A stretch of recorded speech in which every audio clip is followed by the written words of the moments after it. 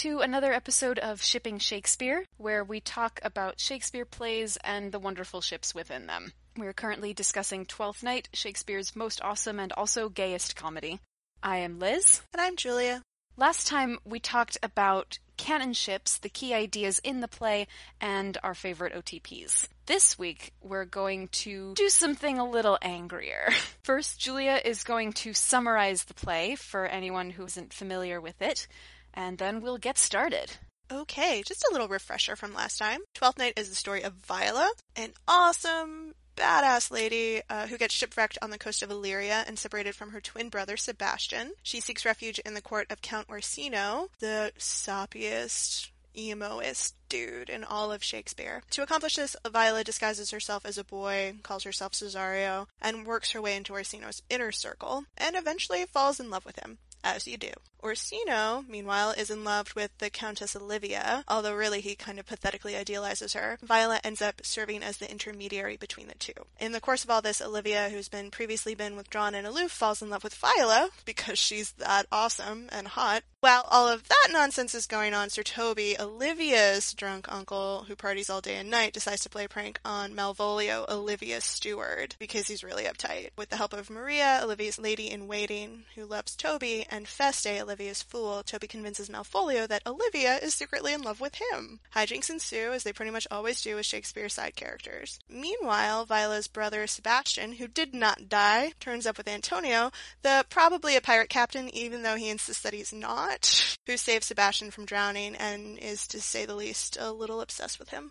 Mistaken for Cesario, Sebastian is accosted by Sir Toby and his friend Sir Andrew, and ultimately also Olivia, who marries Sebastian in secret. The twins are finally reunited the next day when Orsino comes to confront Olivia and also deal with Antonio, who's been captured. Viola reveals her true identity. Orsino declares his love for her, and everything is hunky-dory, except for Malvolio, who swears revenge on everyone. The play is very concerned with ideas of gender, and particularly with subverting them, as seen in the aggressive courtships of Olivia for Viola and eventually Sebastian, and Viola herself for Orsino. We also talk a lot about disguise and deception. Another important theme is the importance of friendship in romantic relationships, and how without it, the romance is weak and thin. And pointless. The play also deals with subverting the traditional values of both that time and this, because gender is timeless. And it has a lot to do with powerful women taking control of a bad situation from the weak sauce men around them. And I'm just going to note that everything works better when the women do take charge. I mean, it's just true. It's society, and it's Shakespeare. It's, perfect. He knew it. We know it. I hope you know it too, dear audience. If not, I feel like you're not going to have very much fun listening to this. If you're interested in learning anything more about this, we're going to drop some links in the description and the details. But for now, let's move on to our problematic faves. Ooh. For a play so full of joyous, glee-producing ships, there are a couple doozies in this one. There are a few uncomfortable situations and pat sort of conclusions that aren't necessarily earned, but it's a romantic comedy. It's not new that that's often a problem. No, and especially not in Shakespeare, where it's rare to find a truly satisfying end for a comedy. This is true, and Twelfth Night comes extremely close, if not succeeds at doing that. There are just a couple things that maybe bother us a little bit. They might not bother you. They don't have to bother you. That's fine. We're just talking and maybe ranting a little bit about some of them. It's true. Twelfth Night, I think, is the most successful in its ending and convincing you of its ending. But it is saying something that even here we have stuff to talk about. For sure. Do you want to start again with Olivia and Orsino? Sure. So the obvious problematic fave that, again, nobody but Orsino ships is Olivia Orsino, or as Julia calls it, O squared. Yes. It's lazy, but their names do not blend well. They're no good portmanteaus. No. If you have one, though, please let us know. Hashtag it. There are many problems with O Squared. The key one, as far as I see it at least, is that they don't know each other, really at all. At all. As I think we mentioned last time, the moment when they encounter each other in Act 5, Scene 1, which, is the only scene in Act 5, right? Is the only scene in Act 5 and the last scene in the play. One long scene with more and more people coming on stage. It's super fun. That's the first time they've seen each other in at least a year, if not more, because if maybe you don't remember, Olivia has been in mourning for her brother for a very long time. Longer than is considered, I guess, healthy by standards of the day. Or at least by Orsino. Well, the people in her household give her a hard time about it too. Notably, Feste is like, well, why are you mourning so much for your brother if you think he's in heaven? Clearly he's in hell since you're so sad. This is true. No, you're right. Anyway, so it's been a very long time. Orsino has not spoken to her. He sent messengers. But the bigger problem is that he has this very idealized, unrealistic view of what a romantic relationship between a man and a woman should be. That he's very caught up with these rigidly gendered Petrarchan stereotypes in which he is the active wooer and she is the passive receiver. And you spend 5 minutes with Olivia and you know she ain't nobody's passive receiver. No.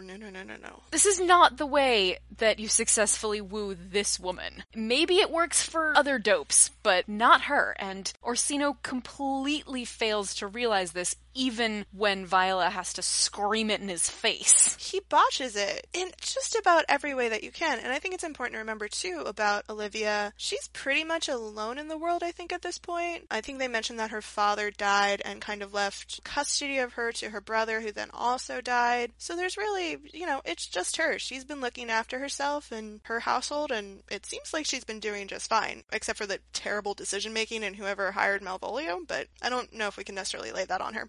And the fact that her uncle is mooching and has been indefinitely. Yeah, there are worse things, right? Yeah, until he starts throwing his drunken raves.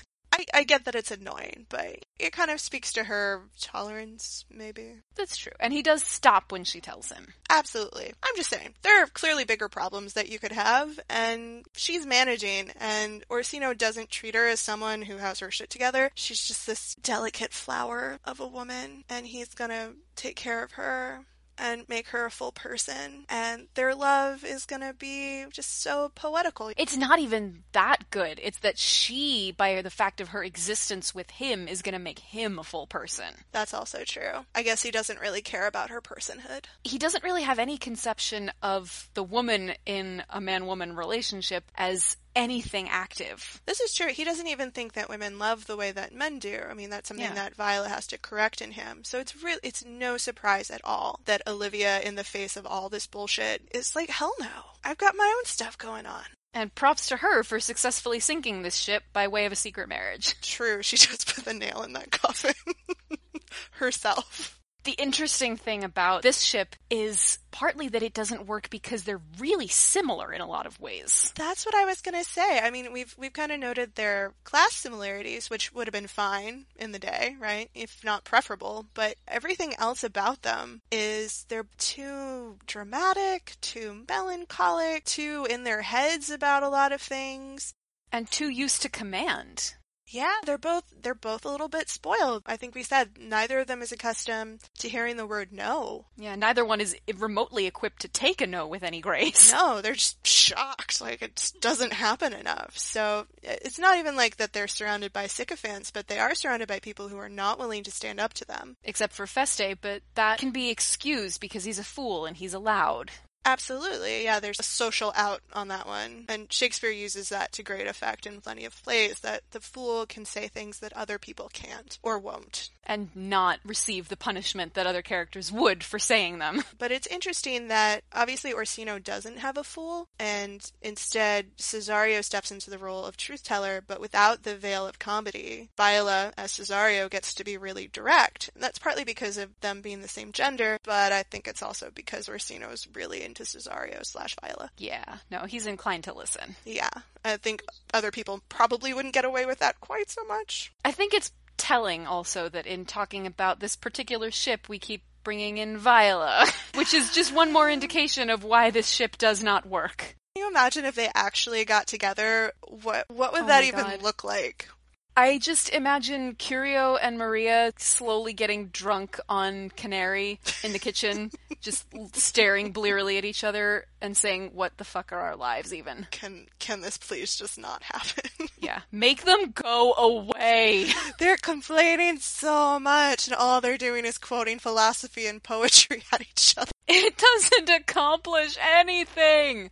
And that's really the key to why the ship doesn't work. If Olivia Orsino was Endgame, we would have more of the same. We would have stasis. And while the social goal of a Shakespearean comedy is to bring the status quo back, it has to get shaken up first. That's true. I think static's a really good word for both of them, considering, too, how little physical movement happens before Viola arrives. Like, all the back and forth is happening on her part. Yes. They're just in their respective courts, just drinking wine and crying in Orsino's case, and Olivia's just not dealing with anyone.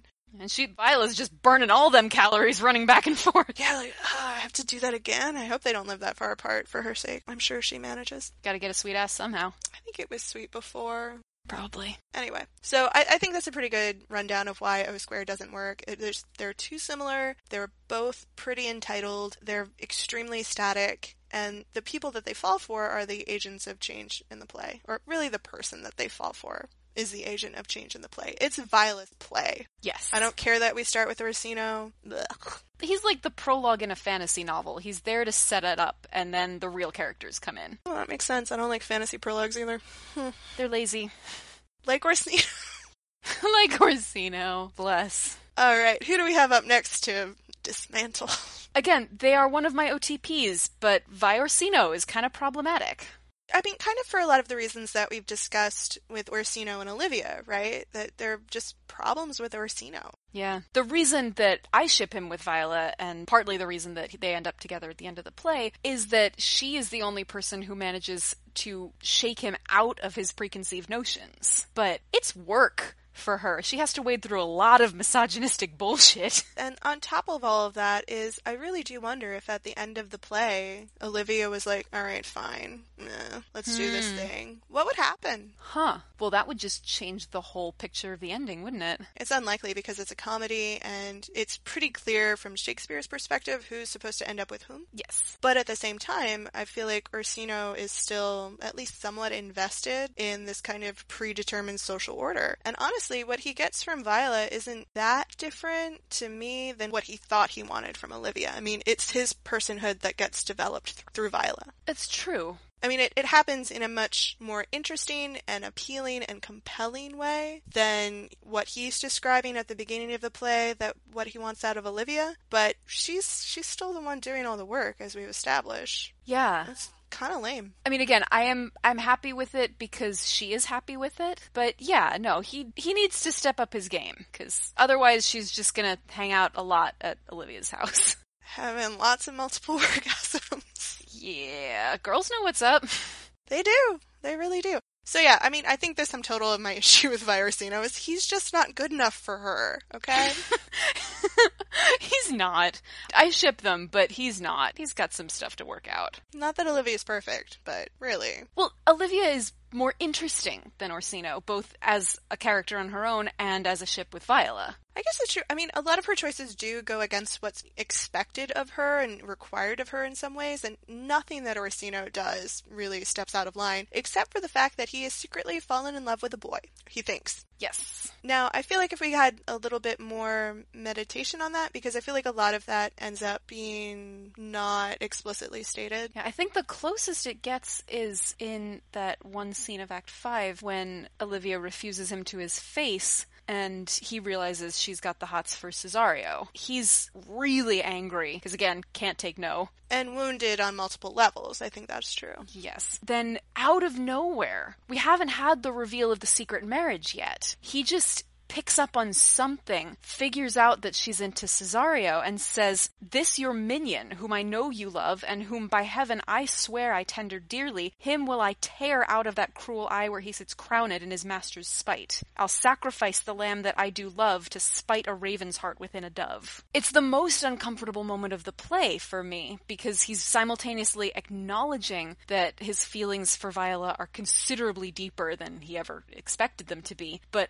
also is perfectly content to do untold awful things to her just to piss Olivia off and make himself feel better. Right, and I don't think he knows. to be fair. It's not completely clear where the jealousy is really directed at that point. He's expressing it more towards Cesario/Viola, but I mean, clearly he's also jealous of Olivia in that moment. I would agree, and that expressing it the way he does is, again, the socially acceptable way for him to vent these feelings that he doesn't feel comfortable having. Right, but the fact that he never really articulates that or any doubts that he might have been having or really anything of the kind. I mean, he gets to hide behind the facade of what his relationship with Cesario is supposed to be as the intermediary between him and the woman he's wooing. He gets to do that for the entire play and really never leaves the comfort zone of that I can see. Yeah, no, pretty much. This is another reason why I love the Trevor Nunn movie, where they almost kiss in the barn and then just have to deal with that. He's so good. And it's funny because that trope shows up in every cross-dressing movie I think I've ever seen. It's not a Shakespeare cross-dressing production if you don't have them almost kiss while she's in drag. Part of the reason that I love that directorial choice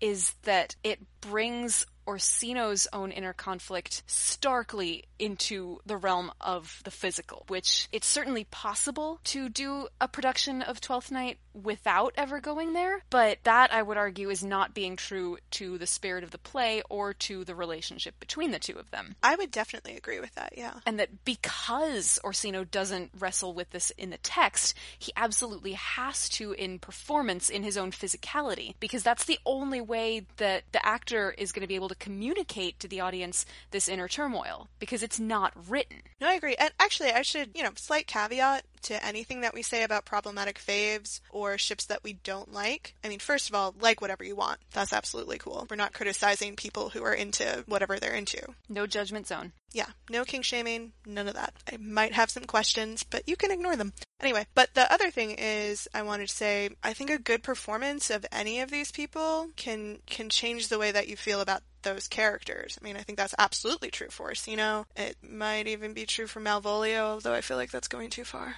But you're absolutely right. I'm thinking particularly of that production of Cymbeline that we saw these many moons ago, where the actor playing Posthumus just dug down and got to some emotional truths that you don't feel when you're reading the play. Right. I mean, and that's, I would say, the beautiful thing about theater in general, right, is it gets to change every time. Each person in that role gets to bring something new to it. And the text, while it might seem fixed on the surface of it, is really a lot more fluid and flexible than I think any of us really understand while we're just reading it. Absolutely. 100% agreed. And that the successful Orsinos that I've seen are the ones who aren't afraid to deal with that attraction physically. Absolutely. So I think maybe there are some things that Shakespeare probably couldn't do in Twelfth Night that you can do now on the stage. That's more compelling and interesting. Because lest we forget, putting the textual gayness of this play aside, all of Shakespeare's romantic relationships as originally performed were hella gay. Yeah, older men and younger men. Yep, lots of kissing, lots of cuddling, all dudes. All just dudes. Deal with it. Juliet's a boy. Juliet is a boy. Cleopatra's a boy. They're all boys, all of them. While it is extremely awesome to see those parts played by talented, brilliant women, also still have to remember the audience took that sense of disbelief and that was fine, but they were two men. Which is part of the thrill for Elizabethan audiences of watching these plays performed. In context, yes, of course it's a girl dressed as a boy, but what you're watching on stage, every second you're watching a romantic relationship develop between characters, is two men into each other. Or in this case, a boy dressed as a girl dressed as a boy, which I love. Yes, so much. It's my favorite part of the cross-dressing. So much meta. So meta. I guess we should move on. I would throw a note out there. In the context of its original writing and performance, Cap Twin, aka Sebastian and Antonio, which is one of my OTPs, Mine too. Was deeply problematic and could only be conveyed through subtext. Laid on with a trowel, but subtext. It would have been shocking, and there's definitely a reason why it gets undone at the end. I think that's important. It is partly for the sake of Olivia and Viola's relationship being resolved too, but we see this even now with media, right? When things are getting a little bit too gay on your favorite TV show, somebody's gonna get a love interest fast. Or someone's gonna die, unfortunately. I guess I prefer the former to the latter, but it Always. Still sucks. But in the context of today, Cap Twin is not problematic at all. Cap Twin is pure and perfect in the context of today. And beautiful. And to go back to our kind of allusion to performance, is often performed that way. Much in the same way that Mercutio in Romeo and Juliet is often performed as gay. And I think tends to add a great deal to the play when performed that way. Very much agreed. And not just because I like the pairing, but I think because we have all of this exploration of gender and sexuality, it seems only reasonable that you have an actual same-sex couple in the mix. To, further the subversion of gender roles. Yay! Well, that probably dovetails into another problematic fave. I mean, it's not even a fave of mine. Might be a fave of other people, but Sebastian and Olivia, which we kind of talked about last time, I find problematic. Yes, primarily because that relationship gets no development at all. It just happens. I think it's worth remembering, by the way, that Viola and Sebastian are separated for, 3 months? Yes. So the relationships that they form in that time are significant relationships. They've spent a lot of time with these people. As Antonio says of Sebastian, we've spent our days and nights together. Bow chicka wow wow, I ship it. Anyway. But Sebastian and Olivia know each other for a day before they get married? Less than that? I think a couple hours is generous. It's short. And again, it's important also to remember that she thinks he's his sister, dressed as a boy, but she is coming on strong to a person she thinks she knows. Right, so there's more of an attachment there than there is on his part. On his part, it's just this hot rich lady giving him presents and then asking to marry him. As you mentioned in the last episode, he's hesitant about, to his credit. He doesn't just jump at it. Conflicted, definitely. But he still says yes. Yes. And while I'm sure Olivia made some very compelling arguments because it's Olivia, come on, really? I'm looking at his soliloquy right now. Basically, he's questioning if he's crazy, if she's crazy, if he's dreaming, if he's in an alternate reality. He has no idea what to make of it. No, poor guy's out of his depth. And also, Olivia is in hilarious haste. Partly, I think, because she feels, again, she thinks this is Cesario, who has been turning her down flat every chance that she has gotten. To Olivia's mind, when he finally starts to say yes, it's hilarious how fast she moves. This is true. Better get on this before he changes his mind. The minute he finishes his soliloquy, she literally drags a priest on stage and says, "Quick, let's go get married." Let's do the thing now. It makes Romeo and Juliet look very calm and patient and mature. Yes. But yeah, so that's why I have a problem with that one. Obviously, it's a plot device, as we said before. Sebastian himself is a plot device, as twins often are in Shakespeare. It's kind of a bummer. It's particularly upsetting given how intense the Sebastian-Antonio relationship is, and that gets the development of 2 scenes. Right, and yet you believe it. If Shakespeare had wanted to expend the effort to make you believe Sebastian and Olivia, he could have. Oh yeah, I mean, honestly, Comedy of Errors is probably a good example. You have more interaction among the twins with other people who are mistaking them for each other than you do in this play. It's confusing to everybody, but they do engage with each other. I mean, for the whole play, really. Yeah, Sebastian himself doesn't get that, and Sebastian Olivia doesn't get that. No. It's understandable in the sense that, plays gotta move, but it's also regrettable, because this is the ending. This is supposed to be the happy ending, and you want to believe it more than you do.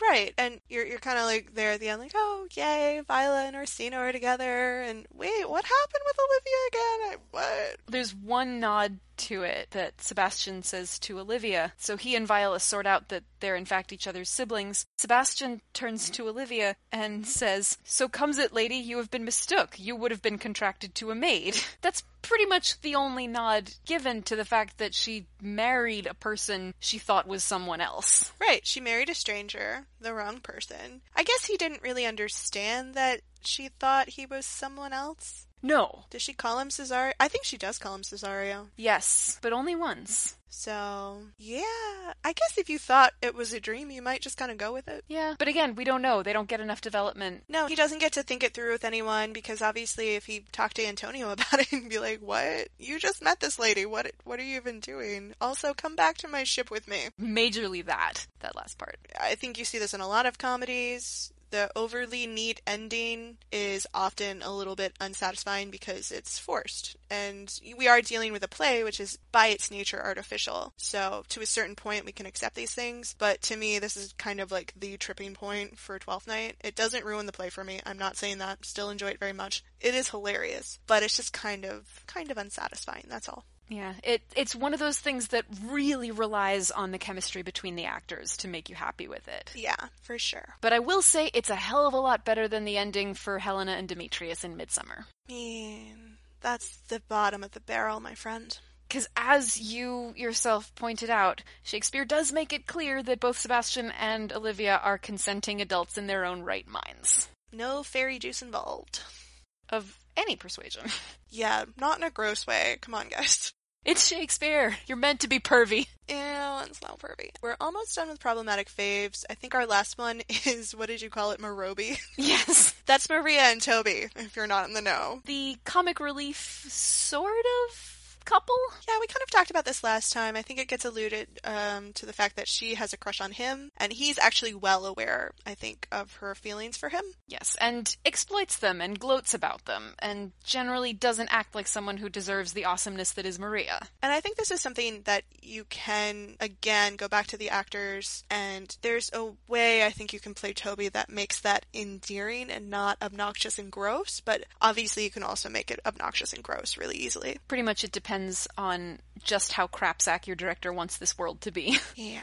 If it's more jovial and maybe there's some wink-wink, like understanding that he feels the same way, then by all means, let them get together. I mean, side characters deserve to be happy too. But as we discussed in the last episode, there are so many better characters that Maria could hook up with. Yeah, like pretty much everyone except for Malvolio. It probably is worth noting that of her options, Feste is the only one who matches her in cleverness. That's true, they are equal wits. She and Toby have some excellent banter. They do. They are very funny together.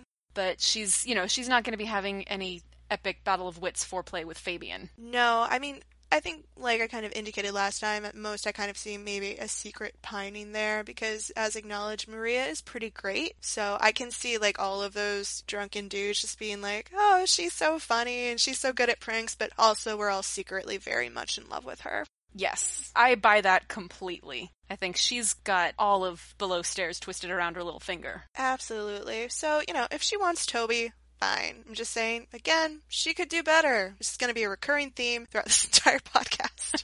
She could do better. Hashtag she could do better. The patron saint of this is Hero. Yeah, prime example. At some point, we're going to come up with some cross-play, better suitors for some of these ladies, but that'll be a treat much later on. For the moment, we will find them, or we will try to find them, suitable matches within their own plays, although I would still argue that any of them would probably be fine on their own. Fair enough. Alright, so that'll do it for problematic faves. Now we're going to get a little bit angrier. Not really, because it's 12th Night and super funny, but let's sink some ships. That's hard to say. There is only one ship in this play that I cannot stand, and I just want to fire ballistas at it until it sinks to the bottom of the ocean. Fire all!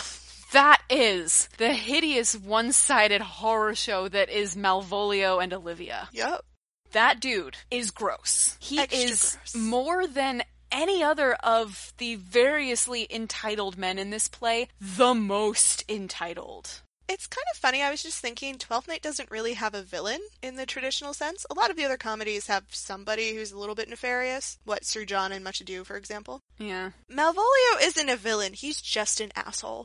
Yeah, and I would argue that's honestly one of this play's great strengths, that it doesn't try to shoehorn in an awkward, obvious evil character, because Don John is really awkward and obvious. It's annoying, there's no good way to play him. But the fact that Malvolio is the closest that this play gets to a true villain, and that he is so petty and ultimately so ineffectual, I think serves two purposes. A, to point up just the idyllicness of Illyria, and B, to just refocus back onto the relationships that are the backbone of this play. You don't need to have a villain come in and mess things up. These characters are perfectly capable of messing their own lives up.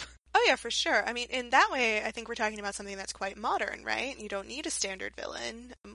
Our greatest enemy is ourselves every time. So that's very much at work in Twelfth Night. Orsino's greatest enemy is himself. Viola is perfect, so whatever. Olivia's greatest enemy is just that she doesn't know who Viola is, really. Right, well, and society to an extent. Sebastian's greatest enemy is clearly circumstance, poor guy. Malvolio is only a villain to the downstairs characters, and not that effective either. No, he's really bad at it because he doesn't actually have any authority over him, which is what he's daydreaming about, by the way, when he comes across that letter that Maria's forged, supposedly written by Olivia, right? And can we just say that gets him a lot more hot and bothered than any image of Olivia? This is a guy who gets off on authority. Yeah, let's visit some of these lines because they are terrible. Pretty much everybody in this play is a decent human being at heart. He's the only bad apple because, again, he loves being in charge. He loves the idea of his own self-importance. And unlike all the other characters, he doesn't listen to Feste, whose job it is to knock them down when they get a little too into themselves. Yeah, it's his job to deflate people. It's really Malvolio's job is to make sure the household's running. You know, he doesn't really have any authority over anyone, like we've said. So this vision that he has in the middle of the play, where he's going to extend his hand to Sir Toby and say, because my fortunes have, well, I'll even say, my fortunes having cast on me, your niece, give me this prerogative of speech, so I can say this now, right? You must amend your drunkenness. Out, scab! Right? The interjections in this scene are the best. It's so funny, and it gets played so well in pretty much every version I've seen of it. Literally my favorite is when he's imagining Toby bowing to him, and from behind the bush, Toby sputters, "Shall this fellow live?" It's so great. Yell that at someone you don't like sometime. Do it. It'd be great. It's great. Yeah. Do the effect is really awesome. But yeah, that he's just like, you know, and you're wasting your time with Sir Andrew, and y'all suck, and I'm so great, and look at my robes. And it's just, before he even picks up this letter, we know that this man has these delusions of grandeur, and really just wants to subjugate other people, and apply his morality to the world. There's nothing at all appealing about him. And it's gross that he's macking on his boss in the first place. And particularly gross because he commits an amplified version of the sin that Orsino does in his courtship of Olivia. He doesn't think about her. Oh yeah, she barely figures into this fantasy at all. I think she's, you know, supposed to be asleep while all this is happening. Yeah, he says, having come from a daybed where I have left Olivia sleeping. And that's just a perfect storm of gross and thoughtless. That the only purpose she has in this fantasy of his is to exist off stage and unable to affect anything while he takes control of her life and the privileges it affords him. Right, and her family, I mean... Yeah, no, like everything about her independent life is forfeit in this fantasy because he needs to be in control. I think it speaks to how he sees her, too. I mean, they don't have a lot of scenes together, but the ones that they do have together, I think notably when she's chastising Feste, he's trying to assert himself into the situation that he has no right to be in the first place. And she kind of brushes him off, and it's great. It gets grosser once you think back and realize that even there, he's trying to impress her with his wit and his powers of speech. Right? Like, look, I can deal with the fool, and I can do the talking thing. And he's really bad at it, on top of that. I think that's the other thing about Malvolio is he's really just not that smart either. Yeah, he's not good at any of the things he thinks he's good at, which Maria mentions as the reason her trick will work.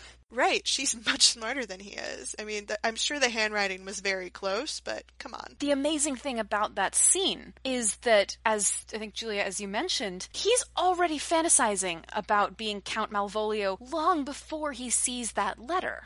Yeah, and I think she's drawing it from her understanding of him, right? Absolutely. No, she says, it is his grounds of faith that all that look on him love him, and on that vice in him will my revenge find notable cause to work. She's so good. She could have anyone she wanted. Or nobody. It's her choice. Whatever you want, Maria. We're fine with it. We're talking about someone who has this inflated sense of himself. The letter is really just pushes him into a situation where he'll act on what he already thinks. It doesn't introduce anything into his head that he isn't already thinking about. Which is gross. It's pretty gross. And again, it's Shakespeare, so take this as pervy as it is intended. The first thing he notices when he picks up that letter, these be her very C's, her U's, and her T's, and thus she makes her great P's. I'm gonna go throw up now. Thanks, Liz. You're welcome. You're supposed to. Malvolio is disgusting, and this ship needs to die. Yes, burn it. Burn the ship. I don't think anyone really ships this that much anyway. If you do, and you have like a solid argument for it, I would be fascinated to hear it, for sure. And also, I would like to make sure that you are not in fact Malvolio, because he is the only person I think who ships it. That'd be weird. Malvolio is on... Oh my god, if Malvolio was on Twitter... He would never be able to restrict himself to 140 characters. He would write threads every day. Mofo would get so banned. So bad. No, he'd just ban everyone. He'd, report everybody. Oh, that's true. Oh, this person harassed me. That person said something uncouth. Ooh. But yeah, it's a terrible ship. It's clearly just meant to be funny. I mean, it is also exploring kind of the boundaries of class mobility in a funny way, because we're supposed to find it ridiculous that a noblewoman would ever get involved with a servant. And that's actually the thing that manages to salvage some tragic dignity for him at the end, because he is so overly humiliated. He's been gross and obnoxious and overstepping his boundaries, but I think pretty much any audience would agree at the end of a performance that as obnoxious as he's been, he doesn't deserve the extent of his punishment. No, I mean, they lock the guy up and have a fake priest, played by Feste, come torment him. They make him think he's crazy. Right, which isn't a nice thing to do to anyone. It doesn't matter how odious they are. I'm thinking particularly of the Trevor Nunn movie, but I've seen stage productions too, where his I'll be revenged on the whole pack of you is unexpectedly moving. I can see it. I mean, if you played that, the right degree of feeling, less hysteria, which I think is often presented with. It's interesting because I think the hysterical reaction is the more funny. Yeah, no, I agree. It's just I'll be revenged on all of you. And is more in keeping with his previously established character than this sudden resolve. And right. It really depends, I think, on how much development your director decides he gets in that cell. I think that's true, and to the degree that we're talking about genuine heartbreak, because I think you can play a very shallow version of Malvolio, where he really is just interested in control over other people. You could play a version of Malvolio that's genuinely in love with Olivia. You could. I think it would take a very talented actor and some really close reading. Right. But this is Shakespeare. Anything's doable. But, the scenes that they do have together, he could be fawning over her quite a bit, and she could be completely oblivious. Yes. I mean, Olivia's good at that. Yeah, it's kind of her superpower. But, yeah, I mean, it would still be gross, mind you. The one thing that makes me a little uncomfortable about how much I hate this ship is that, as you mentioned, it is also a commentary on social mobility. And what Malvolio is really being punished for is not gross would-be macking on Olivia, but on his temerity to imagine he could be better than he already is. That's true. That is very much a product of its time. For sure. Does not elicit the same belly laughs now as it did then. No, I think you really have to kind of exaggerate the putting on airs to make that funny at this point, especially for American audiences, because we just don't care about that kind of thing at all. I mean, it can be done, again. Absolutely, and in many respects this is a very modern play, but in some others it's not. I mean, there's a pirate, come on, you guys. Pirates are awesome no matter when you live, though. But that's the only ship that I want to sink in this play. Pretty much everything else I'm fine with. And it's funny because we're set up to want to sink it, which is not going to be a case for, I think, a lot of the other ships that we talk about, but Shakespeare wants us to sink this ship, so in a way we're totally playing into his hands. Yes, no, we're being set up and we're falling for it. But I'm also fine with that because I love Twelfth Night. Yes, and we're gonna crap on his preferred ships in many other plays, so I think it's probably fair. I'm gonna sink some of Shakespeare's ships. It's gonna be all cannons, or however you make that order. Yeah, fire all. Yeah, for sure. Broadside, bayonets, yeah, come about. I don't even know. Whatever. Dude, guys, if you know more nautical terms than we do, please help us out. This is humiliating for me because I've read all of the Hornblower books and I can't think of it. See, I haven't, so I feel no shame. Well, you should. What are you doing with your life? This? Fair. Oh, that's actually something I was going to say when we were talking about villains before. If you were going to look for a traditional villain in the story, it would probably be Antonio, and it's not. Oh. In fact, he's one of the best people in this play. He's the purest. He's such a sweetheart. I guess there's a way you could play him as sinister. I just don't see it. I mean, I don't think you could play him as sinister and still be true to the character. I guess his kind of desperation could potentially be uncomfortable, especially if it seemed clear that Sebastian just didn't reciprocate. Yes, no, I can certainly see him being too intense for Sebastian and too in love with Sebastian. So, that's a route you could take. It would be a very sad one and not that funny. But it's not a villainous route, you're right. No, I mean, he's Orsino's, like, most apparent enemy, other than his terrible poetry, which is his first enemy. But yeah, they don't play that at all. I mean, it kind of gets waved away at the end. It's like, oh, I wasn't really a pirate. No. I'm a legitimate sea captain. I'm a privateer.